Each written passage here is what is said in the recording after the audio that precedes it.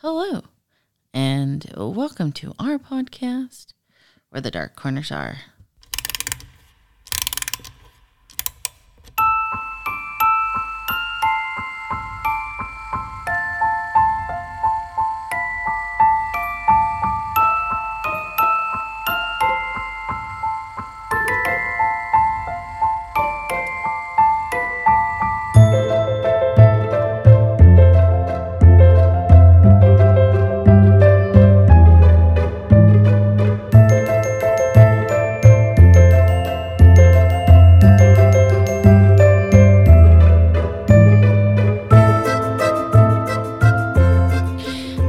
Hello. I am Vina, and I am your Dark Travels hostess. Tonight, we have a... Ladies and gentlemen, it's time for another episode of Serial Killers. Serial Killers. Serial Killers. Serial Killers. With Sierra. Yeah.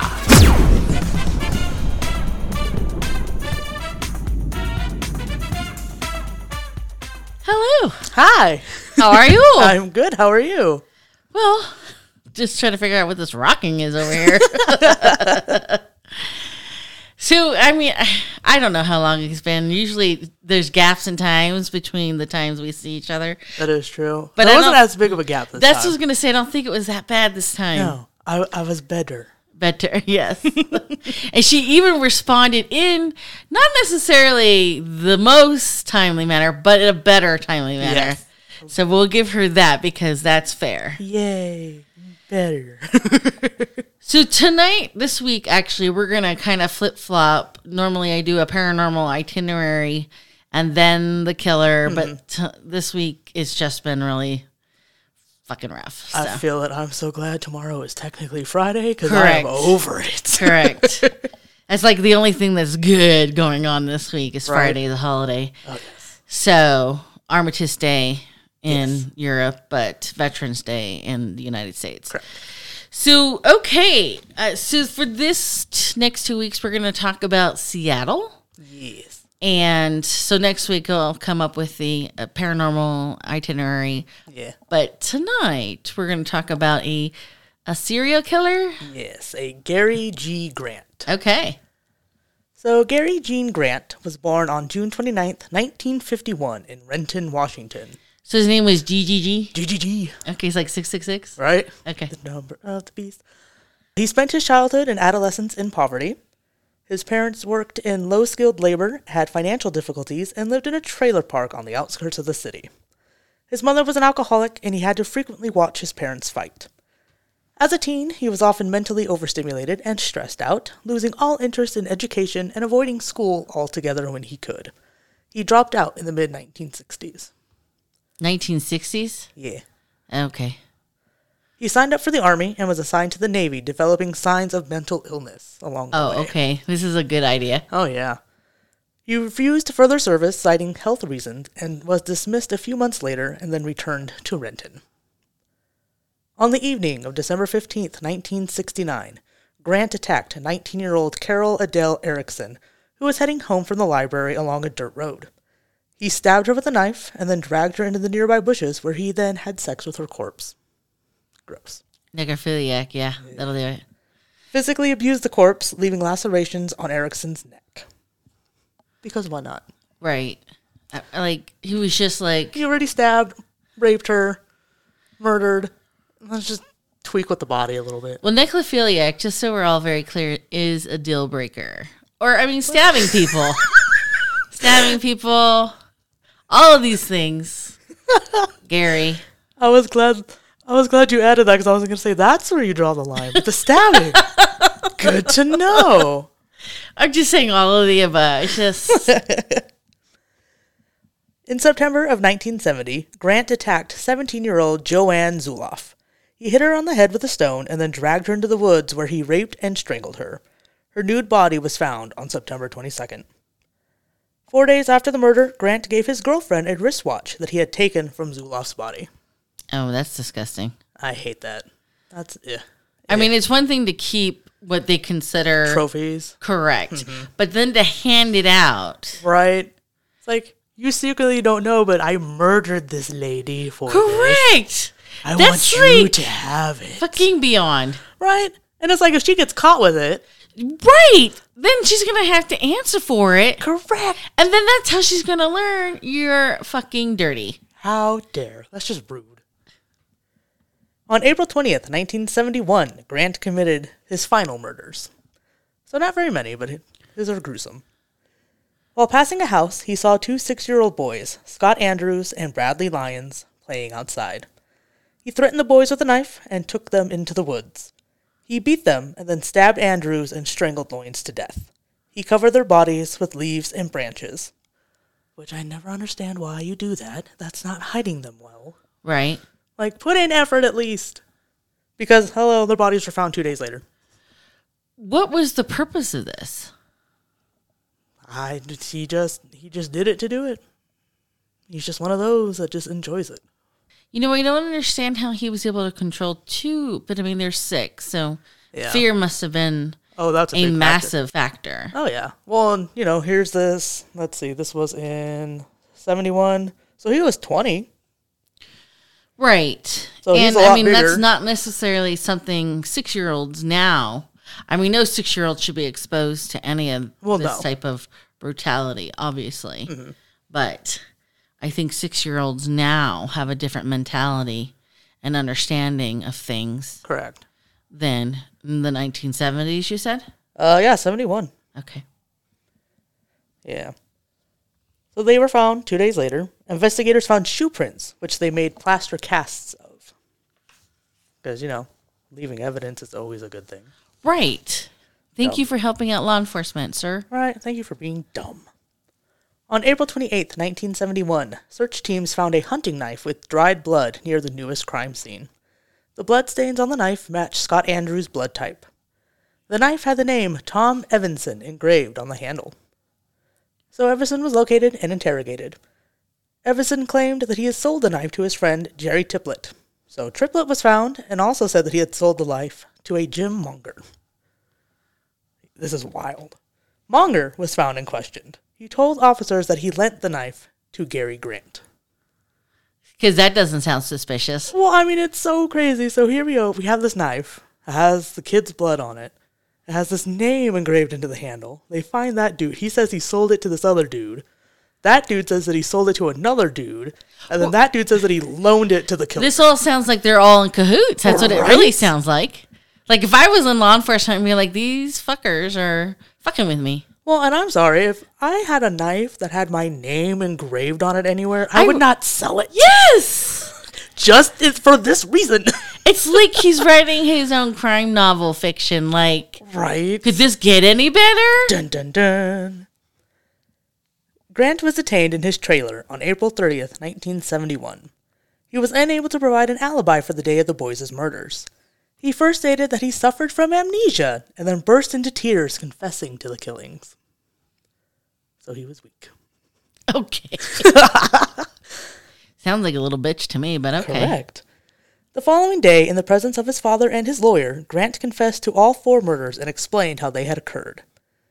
Because Renton Police Captain William G. Frazee had illegally installed recording devices in the interrogation room, Grant's lawyers filed a motion to drop all charges against their client in June of 1971, claiming that his constitutional rights had been violated. And did this fly? Nope. June 30th, the appeal was rejected due to the fact that Grant's confession had been previously recorded legally on the day of his arrest. So they got him in the first round. Yep. But the second round, I'm assuming, when they wanted probably a little bit more detail to the scenarios. They set up illegal recording equipment in the interrogation room and almost threw the whole case in the damn trash. Right. I mean, it's as simple as I'm going to record this conversation, click. Correct. Well, sneaky do it. Right. Okay. Yeah, so Frazee was charged with wiretapping and was subsequently suspended from the force. Good. Because you can't be doing dumb things like that to get your case thrown out. Right. And blowing, justice. Right? I mean, like, if his confession had been recorded the first interrogation, This whole case might have gone right out the window. Correct. Because of that one mistake. And he would have walked. And he would have walked.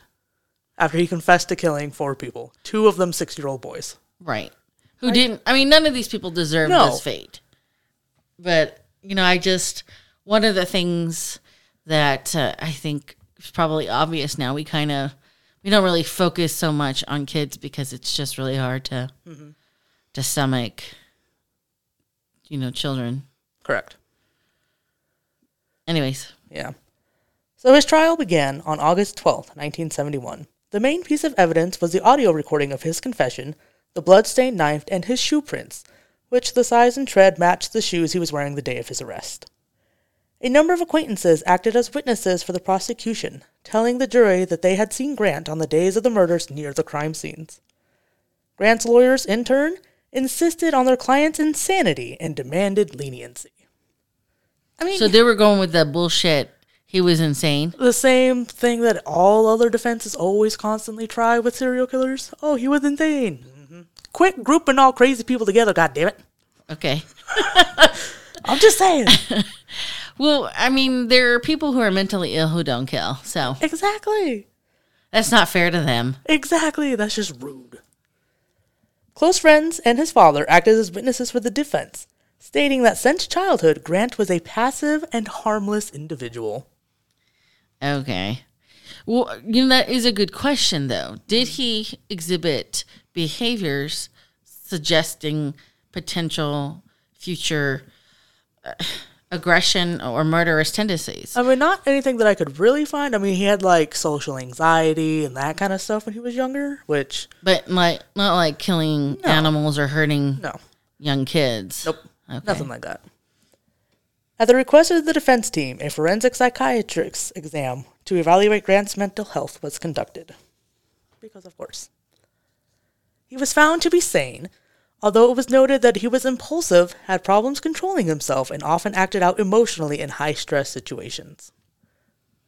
It was also suggested that the crimes were his way of escapism and used as a way to vent his frustration and unresolved personal issues. Oh, okay. Because, we don't all have those. But we don't all go slicing and murder killing and raping people in the woods. You done pissed me off, you're going to die now. We don't have... Right. That's not normal. I'll think about it. And I'll imagine it for a minute, but I would never actually do it. Well, I was actually kind of pondering this. You know how sometimes you hear things? Mm-hmm. This is kind of... We're going to get off a little tangent here. Sometimes, I remember a couple of years ago, I remember reading that it's okay to imagine, certain things happening, because it helps you alleviate the anxiety of the situation or the stress of the situation, or kind of acknowledging how the reality is out of your control. But the imagination portion kind of helps you regain some sense of control. And not necessarily when I say control, I don't mean control you have to have control over somebody. I mean just for your own sense of peace of mind. Correct. Because bottling things up is not great. No. Should take my own advice, but whatever. It kind of sounds like this guy did exactly that. Yeah. He had some anger issues and was like, I'm going to kill you now. And these people had nothing to do with what the librarian was walking home. Correct. What did she do to piss you off? Nothing. Exactly. It was just a crime of opportunity. Oh, yes. So you're just full of shit, basically. Correct. Absolutely, 100%. Right. The other young lady, she was 17. What was she doing? I don't think was doing anything either, if I remember correctly. Was she walking home? I couldn't find any information. He just hit her on the head with a rock and then dragged her into the woods. So basically she was probably cutting through the woods. She was probably doing that or just walking home or walking to the store or... Right. Gonna go hang out with friends, something. Right. And again, another crime of opportunity. It's not... She's... And again, I'm not suggesting on any level you hurt anybody who pisses you off. Correct. But for him to try to suggest that he's insane or he had anger issues and this is how he vented his anger, you need to focus on the scenario that kind of pissed you off. Correct. And address that, not necessarily hurt other people. Correct. Especially not when it's just like wrong place, wrong time for them. Right. Or you're playing outside. Correct. With your friend. Yeah. And this weird creeper dude just happens to be walking by. So. Yes. After 2 days, he was found guilty on all counts and was sentenced to 4 life imprisonment terms without the chance of parole. He has been imprisoned at various Washington state penitentiaries, and in 2020 he received a second wave of infamy after author Cloyd Strager published a book titled Seattle's Forgotten Serial Killer, Cary Grant. As of December 2020, Grant is alive and serving his sentence at the Monroe Correctional Complex under the ID number 127688. Don't write to him. No. Because, and you know what? Let's talk about that for a quick second. Mm-hmm. I don't get that. Oh, the whole like pen pal thing with serial killers? Yes. So she might be tickled pink. My Aunt Mary, who so we talk about our shows that we are like, we know that this is not prime time, TV. Hers is Lockup. Letters and Lockup, Love and Lockup. Oh, okay. Are you familiar with it? I think I've heard of it. I don't think I've ever watched it, but I've heard of it. Oh, she just eats that. I mean, this lady who's, survived the Cold War, she's, I don't want to give away her age, but yeah. I mean, she's seen some things in her life. Correct. But this is the junk that she... she's got to I got my show's on. I got to go. My show's on. Sounds like my mom's with what is it they're binge watching now? Like Love at First Sight or some bullshit. Love is Blind? Something like that. Okay. Well, either way, getting back to it. So my Aunt Mary is just like, oh my God, this is just delicious. And I just don't understand the mentality behind this scenario. I don't. Yeah.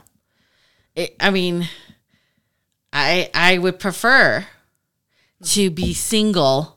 Fair. And hopefully, Right, yeah. someone who hasn't killed another human being. Correct. If they're out there. Right. I mean, I would never write a letter to a serial killer with the hopes of it turning into that. Because I'm on the asexual spectrum anyway, so... But I would want to do it just to pick at their brain. Right, and I could see that about you. I could see you reaching out to Charlie Manson. Oh, absolutely, I would have. And be like, what the fuck were you thinking? Why? What made you do the things that you did? Well, I don't know if we covered Manson, but I don't think we have. Mm-mm. But I do know a little bit about him, and so we were actually at... the trivia where the Dark Corners are sponsored last, or actually 2 weeks ago. We did not win, by the way, and that was kind of almost... We didn't lose by much, though. Correct. We came in second. Yes. And the ladies who won, they, congrats. They kicked their ass, which is great. Yeah. I'm not, I'm just disappointed that we didn't win because, Well, winning. Right. That's a popular thing. It's a popular concept. But one of the questions actually was, which serial killer was sold by their mother for a pint of beer? Oh, yeah. And I knew it was Charles Manson. Yeah. And I made the joke that I was worth at least 3. Right. So, Alex... Daisy. I know, too bad they don't drink anymore. I know. Well, I guess Daisy would have to be those the cubes, the 24 pack or whatever of Diet Coke, 3 of those. Right. Okay, that's fair. I think Daisy would sell me for that. Right. Possible. So, anyways, slightly getting off track, but again, you cannot underestimate trauma of childhood occurrences or experiences. It's just some people can process it better and well, and a lot of it especially back then the 70s 60s, that kind of era, families it wasn't really a thing that you talked about. Right, there were a lot of hidden things. Yeah, my whole childhood growing up, it was always told, like, you know, you don't talk to people about anything like that. You just kind of keep it to yourself. You deal with it on your own. Right. That kind of thing. Right. And there's no tools No. for you to even, begin to cope. Correct. And in fact, I think it was at the trivia night when we got into the discussion about Aerosmith's Janie's Got a Gun. Yes. And you did not realize what that song meant. No, I did not. And so for those of you who aren't familiar with this song, Janie's Got a Gun, the whole world's come undone. What the song is about is Janie was molested by her stepdad, or I'm assuming it's the stepdad. I think so. And then the stepdad turned his attentions to Janie's little sister. And, I mean, that's what the line is. He tried a little bitty baby. Yeah. Ugh. And that's when Janie was like, you're not going to do this. And that's when Janie got a gun. Correct. And would you believe Aerosmith got a huge amount of mail from women who had been molested as children, thanking them for bringing this family hidden topic, not only to the public forum, but I mean, everybody knows this song now. Yeah, and I think this song, I don't know what year it came out, what decade it came out, but I mean, I remember singing it young. Yeah, and when in my mid-20s, I was like, wait a minute. Wait. let me look into these lyrics a little bit more. Correct. So basically, again, here we're talking about, childhood trauma that we're supposed to keep secrets. And I mean, this Charles, man, the kid was sold like at 3, so I don't even know what happened to him. And I'm not making excuses for their adult behavior Absolutely on any not. level. But that is something. It's a contributing factor. Correct. For sure. And that's exactly what I was saying. That is something that is, of concern. Yes. Bad childhood or horrific childhood trauma does existential harm to other people who had nothing fucking to do with it. Well, absolutely. And then, I was doing a training at my work for a crisis line intervention. And so we were doing training about it, and we were doing, childhood development and how the brain develops. And it is crazy how any kind of, trauma when you're younger affects the way your brain develops. Physically affects it. It will actually, if there is enough trauma, people don't understand this. If there's enough trauma, the brain actually stops developing. Correct, at a certain point. And that person is stuck at that age. Yep. That is why we have a lot of low emotionally intelligent people. Correct. Because they had suffered from trauma. So, a lot of times when we look at somebody who can't handle things, it's because they're 12. Mentally, correct. Right. I'm going to therapy now. I'm in my 30s, going to therapy, working through all the shit from my childhood. And my therapist hasn't officially diagnosed me because she didn't want to narrow it down, but I basically mark every box for borderline personality disorder, which means that there was a part of my brain, I believe it's the frontal lobe, that didn't develop fully. And so I have a hard time with emotion regulation. Right. And so, like I said earlier, I tend to bottle things, and then one tiny little thing will set me off and it explodes. Right. And it's not even necessarily that tiny thing. Correct. But it's just the But build believe up. it or not, that's actually something a lot of women do. Correct. A lot of moms, a lot of wives. And it's not about what just fucking happened. Correct. It's about the last 6 months I've kept my mouth shut. Correct. And this just happened to break it. Correct. And then it's just... Blah. Correct. Yeah. But I'm working on it, Right. So back to... Our wild tangent. Gary here. Yes. But yeah, so that is the story of Mr. Cary G. Grant. So unfortunately, he's kind of gotten a little famous off of this book. Yeah. So yeah, he got a second wave of infamy after this dude published the book. Okay. All right. Well, I just... Yay, tangent. Again, right. Again, childhood trauma does not excuse... No, not at all. You hurting people, who, especially the people who had nothing to do exactly with what happened to you. All right, so that is what we have for you tonight on To Business. Facebook. Where the Dark Corners Are has a Facebook page.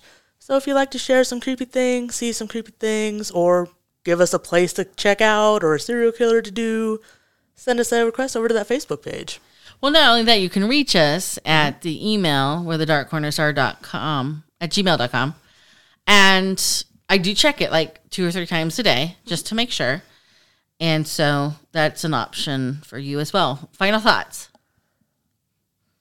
He only killed 4, but the way he killed them was kind of graphic and messed up and just not necessary. No, absolutely not. Right. All right. So until next time, please remember, only the few can find the beauty in the darkness, which is why we hope to meet you where the dark corners are.